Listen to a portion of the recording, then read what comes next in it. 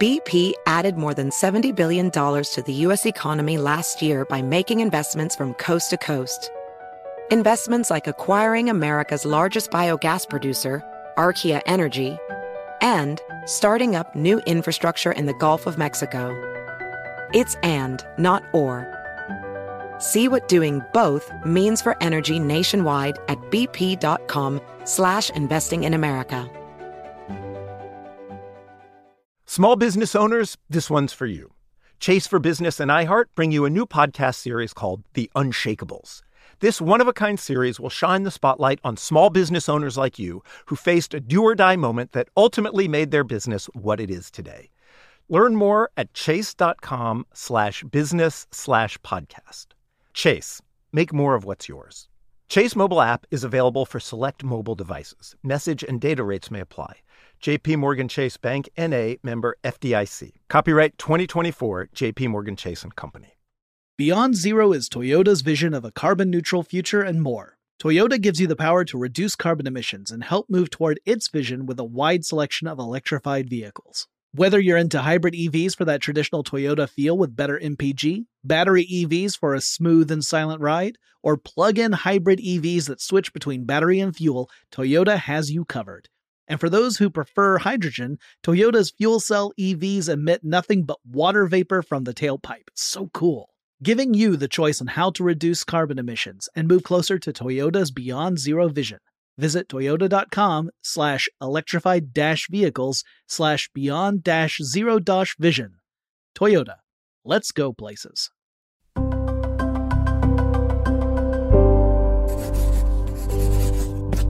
Pushkin. I'm Maeve Higgins, and this is Solvable, interviews with the world's most innovative thinkers working to solve the world's biggest problems. I think a solvable is preventing armed conflict between China and the United States. That is Kevin Rudd, the former Prime Minister of Australia. He's now the president of the Asia Society Policy Institute. Okay, so as of this year, the United States has the world's largest economy and China has the second largest. But most economists estimate that China will overtake the United States as the largest economy in around 10 to 15 years. As China grows, the increasing rivalry between the two countries has led to an increasingly rocky relationship. While President Trump has said that he and the Chinese leader Xi Jinping will always be friends, the US administration has been expressing serious concerns about China. In June, the Secretary of State, Mike Pompeo, said to a news conference, China wants to be the dominant economic and military power of the world, spreading its authoritarian vision for society and its corrupt practices worldwide.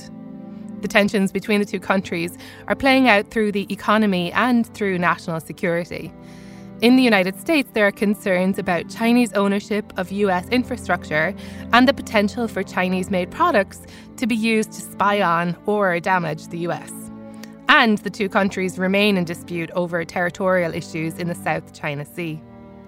Looking at the economy, last year the US imposed 3 rounds of tariffs on more than $250 billion worth of Chinese goods, on everything from handbags to railway equipment. China hit back by imposing tariffs on US products, including chemicals, coal, and medical equipment. But while officially Washington and Beijing have agreed to a truce in their escalating trade war, experts, including Kevin Rudd, who spent much of his career as a diplomat and China expert, are really concerned about the potential for this relationship, which has the power to affect basically everyone in the world and to become an armed conflict. The Asia Society Policy Institute, which Kevin Rudd leads, is a think tank with a problem-solving mandate. Kevin Rudd's job is to tackle policy challenges confronting the Asia-Pacific in security, prosperity, and sustainability. Basically, working to avoid war between the world's two biggest powers. He's so calm and steady as he discusses this job with Jacob Weisberg, you'd be forgiven for thinking this huge task is an easy one. As you'll hear, it's not, but he has a solvable. What is the problem of potential armed conflict between China and the United States? That is, why are we worried about it? If you spend enough time in Beijing and Washington these days, you know that both countries' war plans are alive and well and are being modernized. And modernized around two sets of scenarios: a collision between military assets in the South China Sea, or over future political and military contingencies on the future of Taiwan. These have now become sharper, much sharper, because of the fundamental deterioration in the political relationship between the two countries, which right now is in its worst condition really since the end of Tiananmen. Kevin, why is it your problem? Why is this a problem you've chosen to focus on? Because there's no such thing as a bilateral armed conflict between China and the United States. It automatically involves America's friends and allies around the region, by which I mean the Asia-Pacific region, and the world, meaning the Europeans as well, whether they like it or not. And for those of us in the world who also believe that we can walk and chew gum at the same time, which is have a productive relationship with China, while still being a friend and ally of the United States, this is more than of passing academic interest. So there is this idea of the inevitability of conflict, military conflict between U.S. and China, this notion of the Thucydides trap, that great powers end up in conflict with each other, like it or not. Why is that theory wrong in this case? I don't believe the theory is of itself wrong in terms of it being predictive of certain forms of political and ultimate armed conflict. However, I do not think it's determinist. That is, history also tells us that there are ways out of Thucydides' trap. For me, the most alive set of precedents we're looking at in the current environment are those not of the Second World War, but the First. In the First World War, we saw two sets of fundamental dynamics underway. Britain concerned about the rise of Germany, and Germany surpassing Britain in terms of naval power and aggregate economic power. And simultaneously, Germany concerned about the industrialization of Russia and what, therefore, a future Russian empire could look like, given its larger population as a strategic threat to Germany. And then we had the incendiary event, which was an assassination in an obscure place in Serbia of Archduke Ferdinand, who nobody had ever heard of, but it was capable of igniting a much more fundamental geopolitical and geostrategic conflict. Was war inevitable? No. It was the most avoidable war in history, a comprehensive failure of diplomacy. Therefore, when we apply that logic to the events of US-China relations in the 21st century, many of these dynamics remain alive. A rising power, an established power, triggering events in the South China Sea and or Taiwan. But my judgment is diplomacy always is capable of finding a way through. We simply need to be focused on the seriousness of the threat and the credible nature of the alternative off-ramps. We're in at least the early stages, if not the full throttle version of a U.S.-China trade war.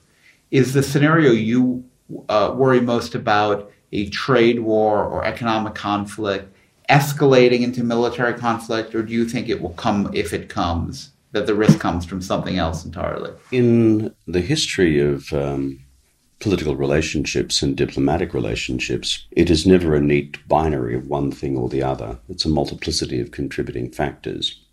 What we see with the trade war, however, is one articulation of a much broader American strategic rethink against China, which began, frankly, with the election of the Trump administration, but was in part in train before that as well. And how do we characterize that?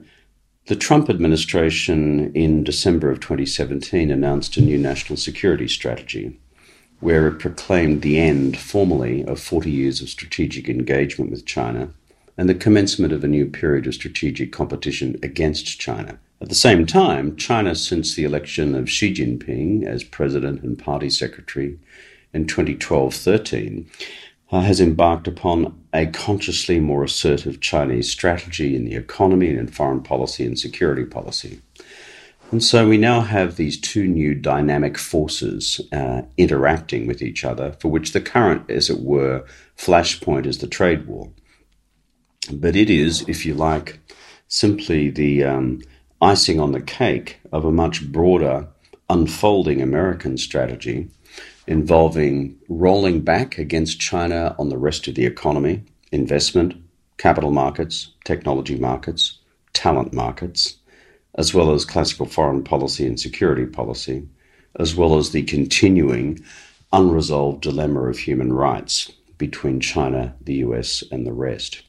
So what we don't know is if and when the trade war is resolved, or at least brought to an uneasy peace, whether the rest of the American rollback against Chinese power will then unfold. The administration remains divided on that, just as the Chinese administration remains divided about how now to proceed. That's why we are currently in a dangerous environment. So you see signs that there is military buildup, more preparation for a potential war in the last couple of years. But what points that towards conflict as opposed to a balance of power and deterrence? Well, again, if we look at the precedents of the First World War, the operating principle applying in the minds and the chancelleries of Europe prior to the guns of August of 1914 was the balance of power. Central alliance of Germany and the Austro-Hungarian Empire versus Britain, France, and Russia, in those days the Russian Empire. Unfortunately, balances of power, because they are balances, are inherently unstable, and they can be triggered by underlying incendiary political events. So, while balances of power are one thing, the bottom line is much of the reaction in Washington is being generated by a political conclusion and a national security policy conclusion that the balance is moving more decisively in China's direction. We see that already manifest in the classical instruments of economic power. China is already the largest economic partner of practically every country in Asia. That was not the case 10 or 20 years ago. And if you look at the force modernization of the PLA and its naval assets, its air assets, but in particular its capacity to use its onshore rocket forces to create a much more effective air-sea denial strategy against US armed forces in the West Pacific, these are new. These were not there 10 years ago. That's why we are in a volatile environment. I think the assumption has been that the most likely triggering event to military conflict would be over Taiwan, that China would act to take power in Taiwan, and that the United States might react. Now, the American policy has historically been strategic ambiguity, so we don't have a stated policy about whether we would defend Taiwan or not. How has that changed? Do you think the risk there has increased, or the risk has simply shifted to other potential theaters of military conflict? The classical scenario concerning Taiwan still remains the most incendiary because there are three moving parts within it now. Chinese nationalism under Xi Jinping, where his statements over the last 5 years have become progressively sharper on the future of Taiwan and the point at which China would wish to see Taiwan returned by peaceful or non-peaceful means to the motherland's tender embrace. Secondly, in Taiwan itself, a DPP administration in this rambunctious Taiwanese democracy, which is fun to watch but sometimes scary to analyze, and the predisposition of the Democratic Progress Party, not just under Tsai Ing-wen, but the rest of her party supporters, to resist any form of embrace from the motherland and to move more decisively in an independentist direction, which is China's internal red line. And thirdly, under the Trump administration, let's say less strategic ambiguity than we've seen on the part of previous American administrations. For example, not just the most recent American-Taiwanese arms deal, but the fact that you now have open meetings between Taiwanese national security officials and the National Security Advisor of the United States in the White House. These are new and different instruments of US policy, backed up by a new and fresh congressional level of support for Taiwan as well. How does this admixture produce a future Taiwan crisis? I can't predict. But the possibilities are no longer remote, and they don't become probable, but they are still becoming increasingly quantifiable. We've recently seen China back down, something I wouldn't have expected, in the face of massive public protests in Hong Kong over an extradition law that was one of a number of incremental steps limiting some of the democratic prerogatives of Hong Kong. Did that surprise you? Not entirely, because if we look at the history of Hong Kong since the handover in 1997, and I'm old enough and ugly enough to have been around for the handover, and in fact began my diplomatic career at the time when Thatcher signed the joint declaration with Deng Xiaoping back in 1984. The dynamics of Hong Kong PRC politics have always been on the volatile side.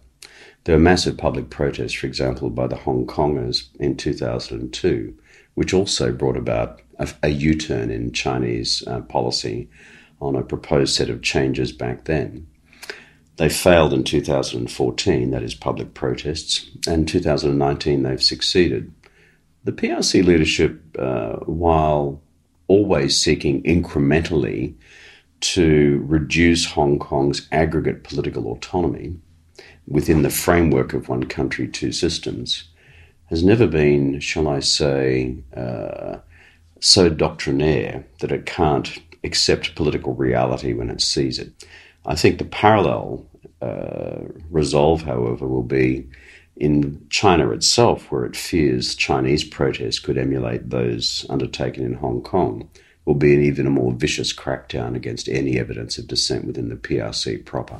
So let's talk about the solvable aspect of this. You point to these escalating tensions, you point to some of the potential flashpoints, yet you think the war is avoidable and the risks can be reduced. How are we going to do that?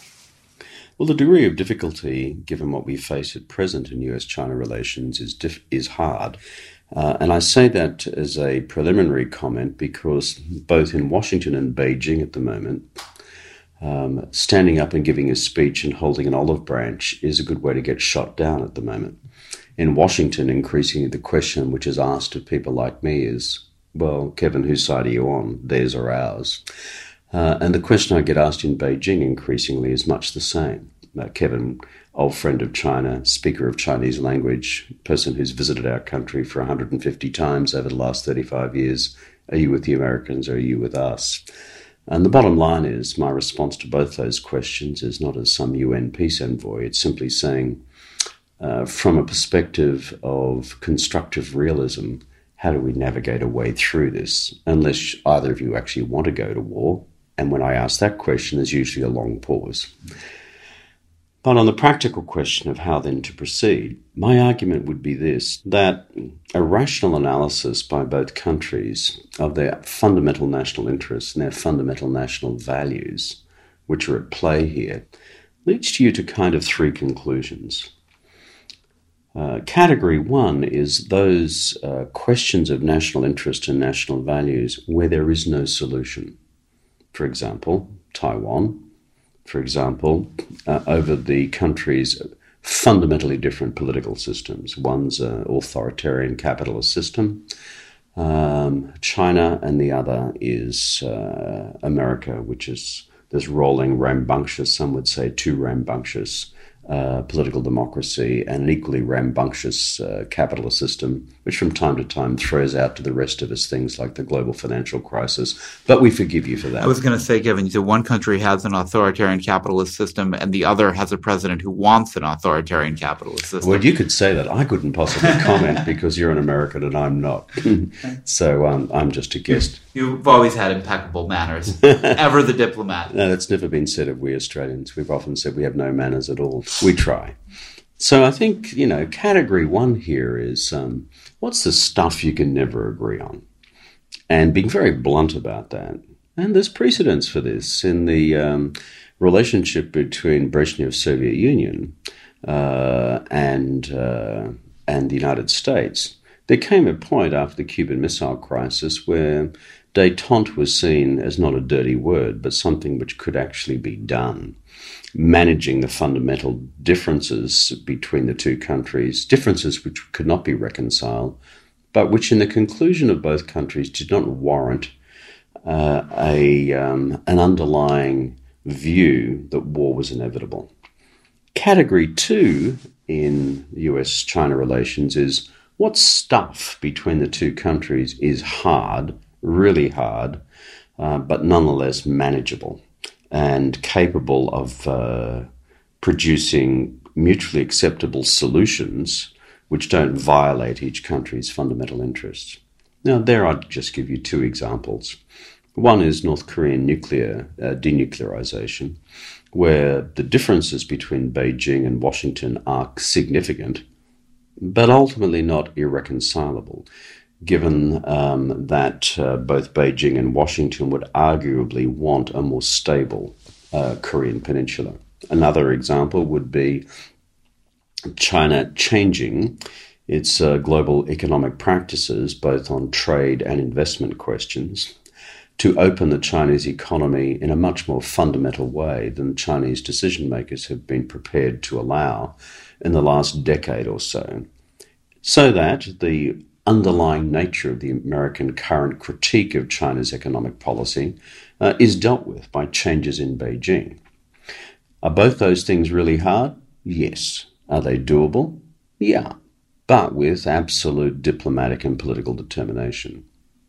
Then finally, in the way in which I argue this principle of constructive realism, there's a category of policy engagement between Beijing and Washington which should be easier and doable on a daily basis. For example, on challenges of global climate change action, and for example, on challenges of global financial and economic governance through institutions such as the G20. And frankly, through common endeavour in dealing with global or regional humanitarian crises. The reason I argue for this way of viewing the relationship is that when we get locked into what the Chinese would describe as a siwei, a way of thinking about each other, in this case China and the United States, which heavy loads category 1, which is it's all doom, gloom and despair, without regard to category 2 and category 3, then we can end up in self-fulfilling prophecies about the way in which this relationship evolves. By contrast, if you adopt what I've argued as being a framework of constructive realism, which is being realist about the stuff you can never agree upon, and constructive about the rest of it, and if you are constructive about the rest of it, incrementally building greater strategic trust over time, then you can navigate these changing fundamental geopolitical dynamics between the two and the balance of power between the two over time in a peaceful way. We've only seen glimpses so far of Chinese nationalism rallying against the United States as an enemy. It hasn't really, it seems that Xi Jinping hasn't pulled out that weapon yet. He hasn't brought people, we haven't seen people in the streets in China burning the US flag. Is there a risk that happens over the trade war, or that something else unleashes this public demand for more of a reaction against the United States? Well, the history of the US-China relationship is kind of an interesting beast, and those of us who've studied this over the years still find it interesting, and not just interesting, but troubling. Without boring your listeners, the 60-second summary is a bit like this. 20 years plus of strategic animosity, 49 to 72. Not just the Korean War, where you killed each other in large numbers, but the Taiwan Straits crises of that period, which almost brought you to war on multiple occasions, President Eisenhower threatening nuclear obliteration of China on a number of occasions. Then Nixon and Kissinger and détente, Mao and Zhou Enlai, taking us from 72 really until the collapse of the Soviet Union in 91. But the organizing principle there was a common strategic enemy, namely the Soviet Union. Period 3 was really from 91 through until, I would say, the rise of Xi Jinping in 2012-13, where the common mission statement between the two countries, no longer strategic collaboration, the common enemy had gone. It was common economic engagement, and how can we each benefit each other's economies with an implied American assumption that the Chinese would fully open their economy, and in America's utopian dreams, China ultimately transforming itself into a democracy of Singaporean-type characteristics. Then we come to the present, a more assertive China since 2012-13 under Xi Jinping, Belt and Road Initiative, South China Sea Island reclamation, China 2025 high technology strategies, as well as Xi Jinping abolishing term limits. And we now are where we are, with Trump taking us perhaps into this current period of a strategic, competitive doubling down against China in the period since 17. So against all of that, you've had vastly evolving Chinese sentiments towards the United States. I've spent the last 6 weeks in China, and I've seen something of a return to some of the nationalist rhetoric against the United States that we haven't seen for at least 30 years. Reruns of old Korean War movies, a revisiting of the spirit of the Long March of 34. We Chinese can be resilient despite the American bully. This language I really haven't seen since the post-Tiananmen period. It can be turned on and it can be turned off. So I think the jury's still out. Did that trip, Kevin, leave you more concerned or more optimistic about the possibility for détente than you were before you went? It left me, frankly, modestly schizophrenic on the question, which is, on the one hand, the economic needs of China and of the United States. When you strip back all the political rhetoric for a trade deal to be done in order to restore business confidence in both economies going into 2020, in fact becomes clearer. That is the economic rationale for the two leaders to do a deal and to resolve the trade war and get that off the political agenda, but also the agenda of markets is as strong and as real as it's ever been. At the same time, there has been a strategic conclusion, I believe, in China that President Trump cannot be trusted. And more fundamentally, a view in China that whether it's Republicans and Democrats, that the new American resolve to double down against a rising China is now bipartisan. And that therefore the fundamental strategic assumptions which have governed the US-China relationship since the beginning of strategic engagement under Nixon and Kissinger are now fundamentally changing.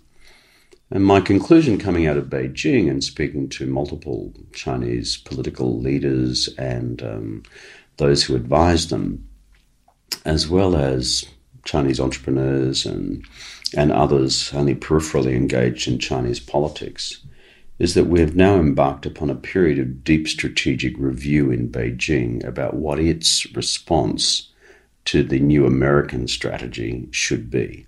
And the jury in Beijing is still out on where that will go. The U.S.-China relationship plays itself out at the commanding heights of military relations, economic relations, diplomatic relations. People like you have access to it. But listeners to this show, I think, want to know if they think this situation is as dangerous and as high stakes as you say. What can they do? Are there things that ordinary people can do to reduce tensions, reduce the risk of conflict with China? Well, if the audience of this program is sort of a wider public opinion in the United States, and let's call it friends and allies of America, as I'm assuming this may not achieve a wide broadcast reach into China itself, then I suppose my thoughts would be as follows. And what I say to American policy leaders, whether they're Republican or Democrat, is much the same. Number one is think through very carefully what actual political or policy change you want to see brought about in China, as opposed to what just sounds good in terms of American domestic political sound bites for either a primary in the Democrats' case or President Trump's rolling re-elect on the other. In other words, what's going to work? What's going to be effective in changing concrete Chinese economic practices? And therefore, to think through very carefully what can deliver those outcomes, as opposed to that which actually compounds the problem in Chinese actual behaviors. What do I mean by that? I think there is always a danger with an American rhetorical overreach in response to China that you create circumstances within Beijing itself which enable political leaders to simply circle the wagons, haul up the nationalist flag, and unite the country against the American threat, as opposed to a dynamic which actually does exist or has existed most recently in China, which actually itself internally asks the question, have our political leaders in China begun to overreach? Have we gone too far with island reclamation in the South China Sea? Have we gone far too far with BRI? Is it affordable? Is it in fact sustainable? Can we Chinese do this without attracting massive foreign policy reaction? Is China 2025 as a high technology strategy which declares that we will overtake every other Western country in high tech and AI in the next decade? Is that vastly too provocative? Is it realizable? And was it smart to abolish term limits for the presidency of our country? These are the sorts of, shall I say, doubts and anxieties within the Chinese domestic politic which American policy leaders should be mindful of in how they deploy their policy. In other words, to be more granular in their response to China rather than simply taking the grand political sledgehammer, which can induce instead a much cruder nationalist response. You're talking in a way about trying to win over Chinese people as opposed to affecting government policy directly. But can that work in a country without democratic accountability, where the opinion of the public, first of all, if it's based on information, genuine information at all, doesn't have any obvious impact? I think the beginning of the analysis of what makes Chinese politics tick is along these lines. First of all, there are 86 million members of the Chinese Communist Party, and there are 1.4 billion Chinese people. And both the members of the party and the wider public now, whether we like it or not, and whether Beijing likes it or not, have multiple sources of information, despite the firewall. For example, these Hong Kong protests have spread like wildfire within China itself, because there's just a limit to how much you can shut down within a 2-hour period. It's like playing whack-a-mole in Chinese social media. You shut down one here and boom, it bumps up there. That's the first piece. I think the second piece in the analysis is this. Within the Chinese Communist Party, it's not monolithic. 86 million members, there are a bunch of different views, as there are within a 25-member Politburo and even a 7-member standing committee of the Politburo, which functions effectively as the Chinese cabinet. They all have multiple sources of information. The danger for American strategy is this, as reflected in a conversation I had recently with a friend of mine in Beijing, who I've known for 25 years. And is someone who's quite politically literate. He said, President Trump's strategy towards China, this doubling down against China, and the way in which he's conducted the trade war as an expression of US national interests only, has fundamentally eroded the pro-American constituency within China itself. Why?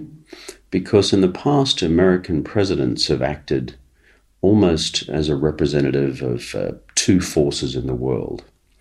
The city on the hill, that is representing a much wider universal set of values, as well as obviously being president of the national interests of the United States itself. But previous American presidents have sought to, as it were, represent both.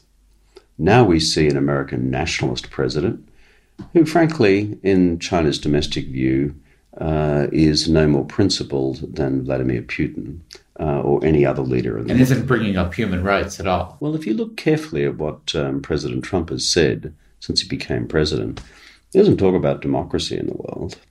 He doesn't talk about human rights in the world. In fact, he often begrudgingly speaks about allied interests in the world. When he says MAGA, make America great again, and let's put America first. And if you looked at his most recent presidential political rally, on launching formally his re-elect, about the first interest of every American president being to look after American citizens, but to the exclusion of the interests and values which unite the family of nations which have, by and large, supported American global leadership since 1941, not 45, 41, then the critique I hear in Beijing on the part of those who are more objective observers of these things in the Chinese domestic politic, I think has some foundation. In other words, is President Trump trashing the global democratic brand, that is, global democracy brand, and is he trashing also at the same time the American brand within China more broadly? Hence my question about the way in which American strategy towards China is pursued. I'm not arguing for some sort of namby-pamby kind of hand-holding, isn't China great, it's a wonderful civilization that never does anything wrong approach. That's never been my approach. If you look at my own period as Prime Minister of Australia, we had many fundamental disagreements with the Chinese, but without fundamentally imploding the Australia-China relationship. It's that sort of granularity which I'd recommend to our American friends, while recognising the fact that America's a superpower. Australia obviously is not. But there's a way in which you conduct your strategy towards the Chinese which should be mindful of the breadth of opinions within China itself, rather than simply assuming it's one monolithic block determined to, as it were, destroy the United States. Well said. And Kevin Rudd, thank you for joining us on Solvable. Good to be with you and maybe solve more things together. I can already hear myself repeating some of what Kevin Rudd said at party, so I sound like smart and informed. Like, guys, listen up. We need to be mindful of the breadth of opinions within China itself rather than simply assuming it's one monolithic block. Everyone would be like, yeah, Maeve, that's so true. But seriously, when tensions appear to be rising inexorably, it's easy to lose sight of the diversity of opinions within all sides of a dispute, and to remember that this means there can be room to find common ground. When things heat up between the US and Iran, or the US and North Korea, it's good to know that in the background there are diplomats with experience and goodwill in countries like China and Australia and the UK, working to resolve issues with China before they get as dangerous as that. As we've heard in other episodes of Solvable, peace between nations is fragile and takes work and courage, arguably even more courage than war. Solvable is a collaboration between Pushkin Industries and the Rockefeller Foundation, with production by Laura Hyde, Hester Kant, Laura Sheeter and Ruth Barnes from Chalk and Blade. Pushkin's executive producer is Mia LaBelle, research by Sher Vincent, engineering by Jason Gambrell and the great folks at GSI Studios. Original music composed by Pascal Wise, and special thanks to Maggie Taylor, Heather Fine, Julia Barton, Carly Migliori, Jacob Weisberg and Malcolm Gladwell. You can learn more about solving today's biggest problems at rockefellerfoundation.org/solvable. I'm Maeve Higgins. Now go solve it.